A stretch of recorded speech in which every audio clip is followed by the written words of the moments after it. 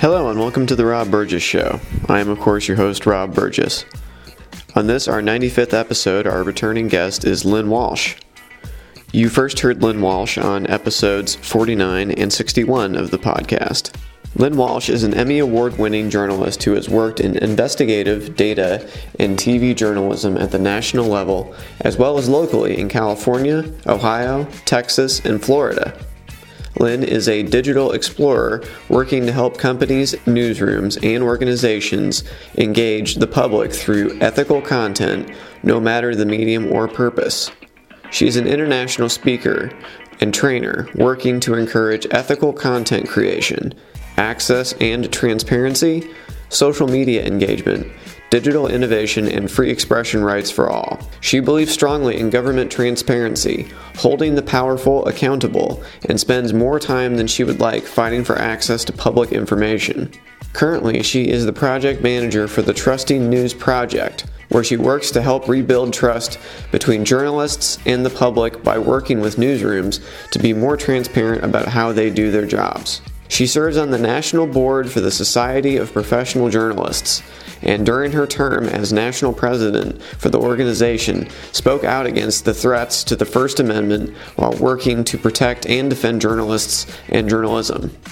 She also serves the journalism organization as a member of SPJ's FOI and ethics committees.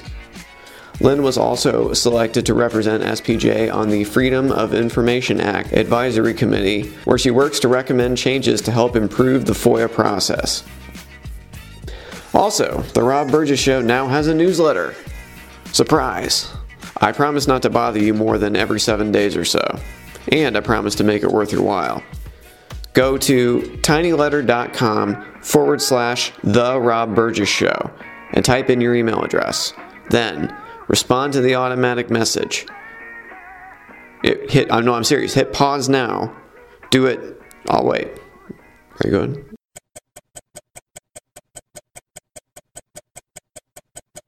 Oh, you're back. Great. Thank you so much for signing up. And now on to the show.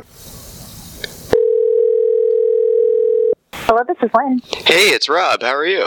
Hey, good. How's it going? Oh, good. How was your trip? It was good. Cool. Yeah. It was a nice break. Quick vacation. So yeah. Excellent. Yeah. When you texted that to me, I literally it was -5 degrees here in Indiana, and I just scraped off a half an inch of ice off my car, and I was just like, "Oh, that's wonderful. Tell me more." Oh no. Sorry. I know it's like. I haven't posted that many photos on, social media because I feel so bad when, my family, is on the East Coast and Midwest. And temperatures just have been brutal. Oh, so, yeah. Absolutely. So sorry about that. No problem. But yeah, thanks for coming back on the show. I'm really excited to have you back. Yeah, absolutely. And is 30 minutes enough time? Absolutely. Yeah, I'd planned that much time. Absolutely. Okay, cool. Perfect. So you're no longer the acting president of the SPJ, but you're the immediate past president now, and that's because you were term limited. I assume you weren't thrown out in a coup of some sort. Not thrown out. No, it's a 1 year term. Cool. And that's I'm still on the national board. So that's how the session goes. So yeah, still on the board, just not the acting president, but the past president. Mm-hmm. Okay, excellent. And so what is the SPJ up to these days? Because obviously the press has been much in the news. We're talking the night of the fake news awards. So these things are very much at the forefront right now. So what's as a SPJ board member, what is kind of your perspective on all that? Yeah, so we're still continuing to, when things come up or when things are said, whether it's by President Trump or anyone, in the White House, or it's any elected official that might want to make a comment about fake news or, criticize good journalism, good ethical journalism, we do come and speak out. Primarily, our message is just, why it's so important as to what journalists do and what we do. Another big part of something that we really are doing this year is a lot of education and continuing that, which is something that, we did last year, but we're really encouraging our chapters and our members and journalists that are all around the country to go to their local libraries, to, go into classrooms, to get with community groups and just hold conversations about what journalists do. Talk about, so it's kind of like media literacy because you are, explaining sort of what the media is and what a journalist's role is. But it also just is really, we're really encouraging our members to just, have honest conversations and not be afraid to answer, questions about, how they do their jobs. And that's something that's been going really well. Like here in San Diego, the local chapter has partnered with the San Diego Library and is doing a bunch of different things surrounding just journalism. So, and all members of the public are invited, free events where, yes, they're talking about the First Amendment and free press, but also just things like how we verify our content that we're getting, sources, images that we use. So just things like that so that we can kind of open the door a little bit more about what journalists do every day. Yeah, definitely. And I know you've probably had this experience as a journalist as well. It's just when you interact with the public, sometimes the ideas that they have about how the news gets produced and what the motivations behind that are, and the difference between an opinion page and the rest of the paper is, just this very basic things that maybe you and I take for granted because we're in the mix every day, and people out there, they don't see, and they just see article and they don't think, is this an opinion piece? Is this a news article?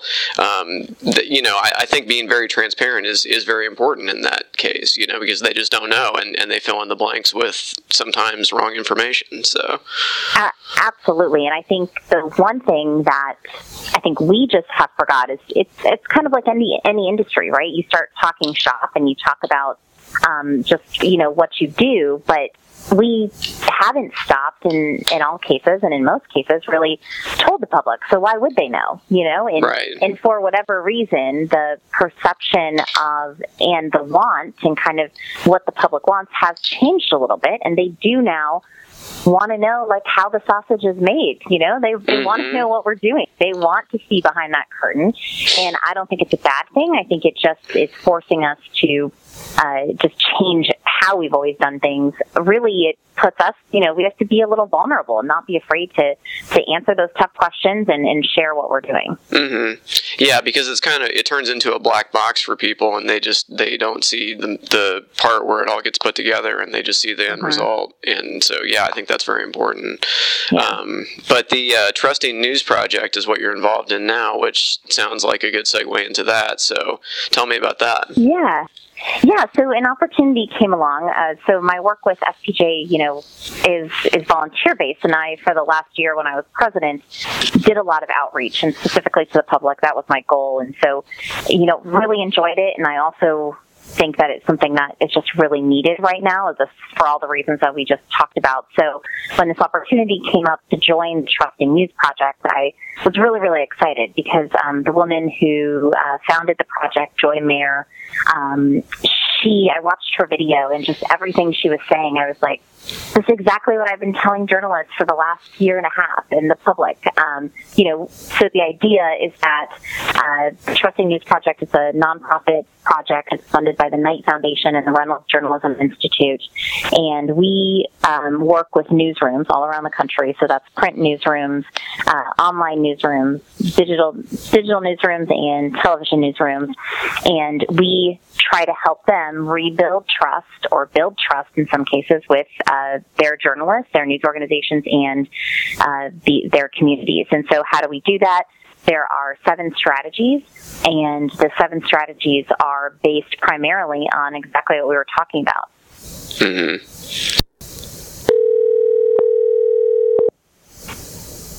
Hi there, sorry. That's okay. For whatever reason, the call dropped. Yeah, it was probably somebody that didn't trust news, and they wanted to shut it down. I really think that's important work that you're doing, because like for all the reasons we talked about, it's just not something. It's something we take for granted, and we assume people know, and they don't necessarily know. So, and I don't think any real journalist has a problem with that. I mean, yes, it's uncomfortable because you're not normally used to that kind of scrutiny. But I mean, I didn't go into this kind of work to deceive people. I mean, I'm okay being totally transparent about my methods all the time. So, you know what I mean? I do think, though, because it's not something that necessarily has been something that's commonplace, and like in your everyday reporting role, right? Like now, on top of just acting as a reporter, so finding out information, asking questions, fact-checking, investigating people, you now have to think about, okay, now how am I going to explain my work to the public? So it's a different way in some cases of thinking. In some cases, it's absolutely sometimes a different way of writing things.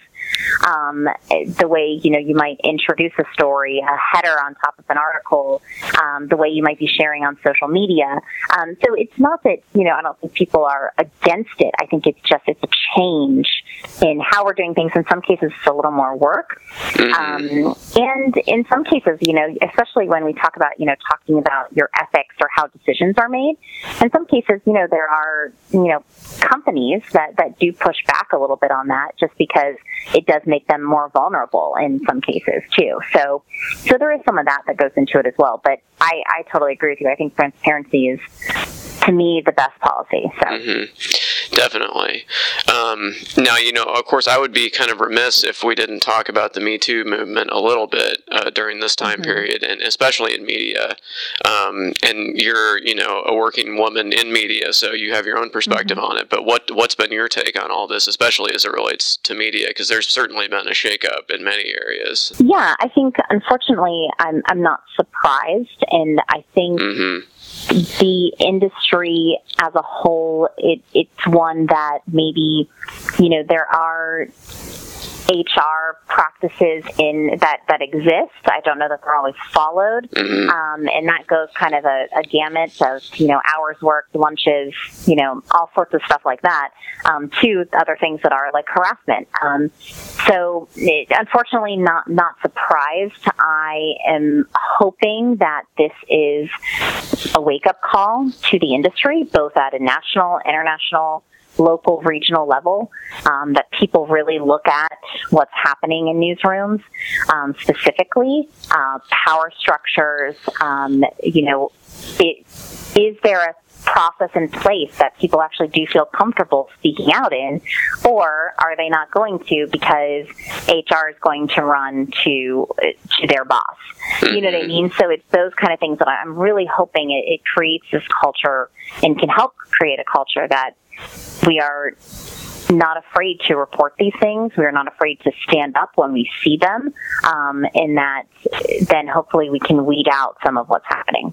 Yeah, and I think of it as, this is the first time women are being believed about things that they've been saying for a long time, and as a man, it kind of seems like a lot, but at the same time, it's all just because it's happening. It's a backlog. There's a lot of things that have happened up to now, and it's all just kind of coming out. As far as reporting on the Me Too thing, I think that's difficult too, because people kind of see it as kind of a he said, she said thing, and how do we? Because there are stories and people's experiences that need to be heard.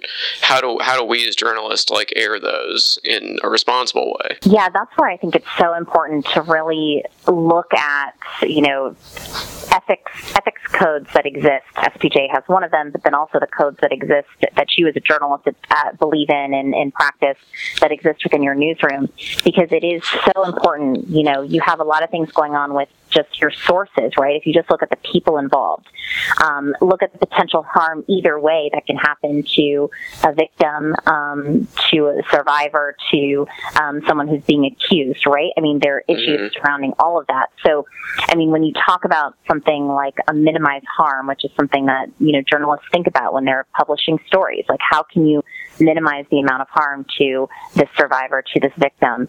Does the harm that may be caused outweigh the public's right to know, or does the public's right to know outweigh the harm that's going to be caused? So I think in these situations, that conversation is so important to have and should be happening on every story, but especially on this story. Then I think also the fact-checking and the going beyond just what a source says, which again is something that journalists do every day, but in this case, when it is just he said, she said, in some cases, how else can you verify that person was there at that time? When you're checking employment records, you're checking maybe lunch receipts. I mean, all sorts of different things. There are flights that they can kind of point to that then can back that up. And I do think, you have to do that due diligence. And sometimes it's, not comfortable to do that to someone who's telling you that, they were just through this horrific situation. But it's something that as journalists, I think, we do have to do. And I think also we have to, go with our guts too. I mean, when you've been a journalist and you've covered and talked to enough people, you can kind of tell when someone's telling the truth and when someone's not. And I think if you get something that says, oh, this doesn't feel right, I think that's a red flag. And not to be afraid to tell an editor that, right? Or to tell someone else, raise that red flag. Yeah, definitely. And I think you don't have to look any further than the Washington Post's handling of the Project Veritas situation, to see how that works. And, by doing that, by being diligent, by, kind of like you said, detecting when someone's not being completely honest with you, they protected the stories of all the people who really did have something to say. You know what I mean? So, that didn't, delegitimize them because they were careful. Yeah, and something else I think that with that was interesting and I think also important is, they really let the user, the viewer, the reader behind the lens to walk them through what they were doing, what they were thinking. And I think that is so important on these stories is,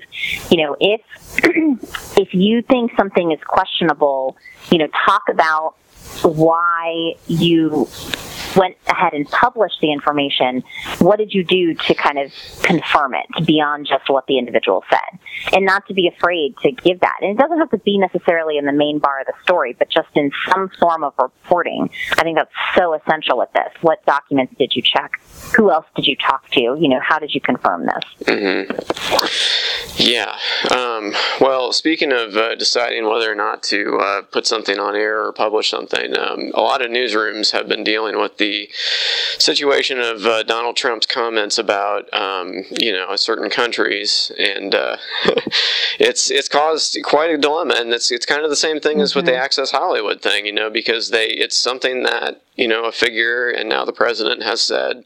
But I feel like, I don't know, I'm torn because I want to be truthful about what's happening and I don't want to euphemize anything. If you start introducing these words and these phrases into the culture, it's like the Overton window. It's like what's acceptable in society changes and then we can never go back. So it's like you're playing into that game if you do that. So I don't know. How do you feel about that? I'm really torn. Yeah, I think a lot of it depends on who's saying it, and in this case, he was running for president, now is president, right? So, and I think in what setting was it said? I mean, if he was, and what is it about? I mean, if he says those same words and was watching a football game, and it had nothing to do with race or where someone was from. Is that as something that rises to a level that's reportable? I'm not sure. Obviously, he is the.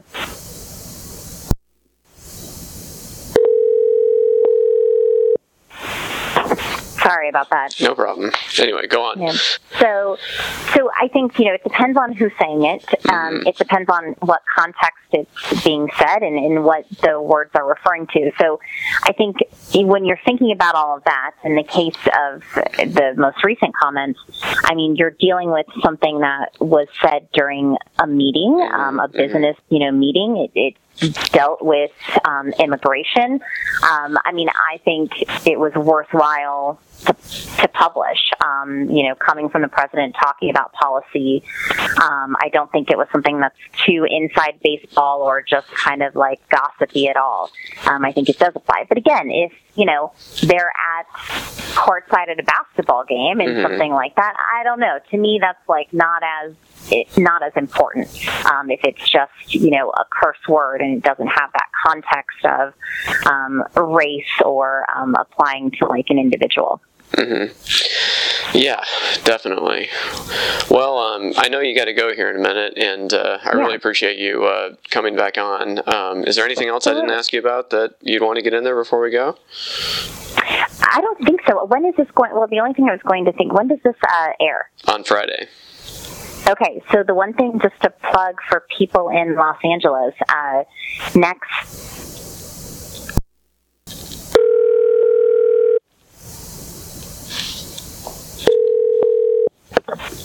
Sorry, my phone is totally dropping service, and I don't know why. No, I don't care what the Russians do. We're going to finish this podcast. No.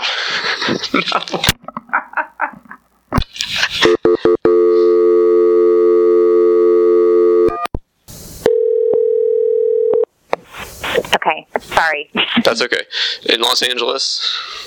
Yes, in Los Angeles, there is a reading of All the President's Men on next Saturday by the cast of West Wing. Nice. And so people in the Los Angeles area, definitely something to check out. Very cool. Have you been listening to the Slow Burn podcast about the Watergate? I have not, but I need to check that out, I guess. Yeah, I haven't either, but I'm excited to check it out. I have not. Cool. I will add it to my list. Absolutely. Well, thank you for coming on. I really appreciate it. And I'll talk to you soon. Okay, thanks so much. Thanks a lot. Good night. Bye. Bye.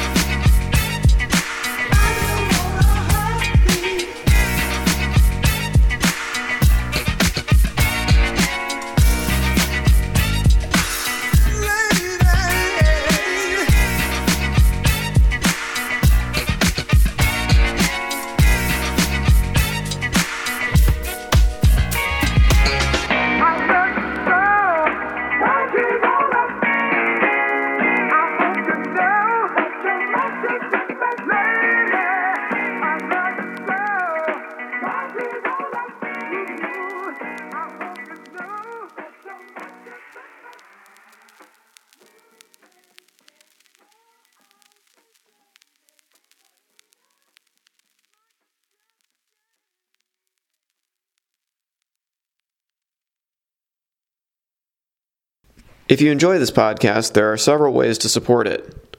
Join the Rob Burgess Show mailing list. Go to tinyletter.com/The Rob Burgess Show and type in your email address.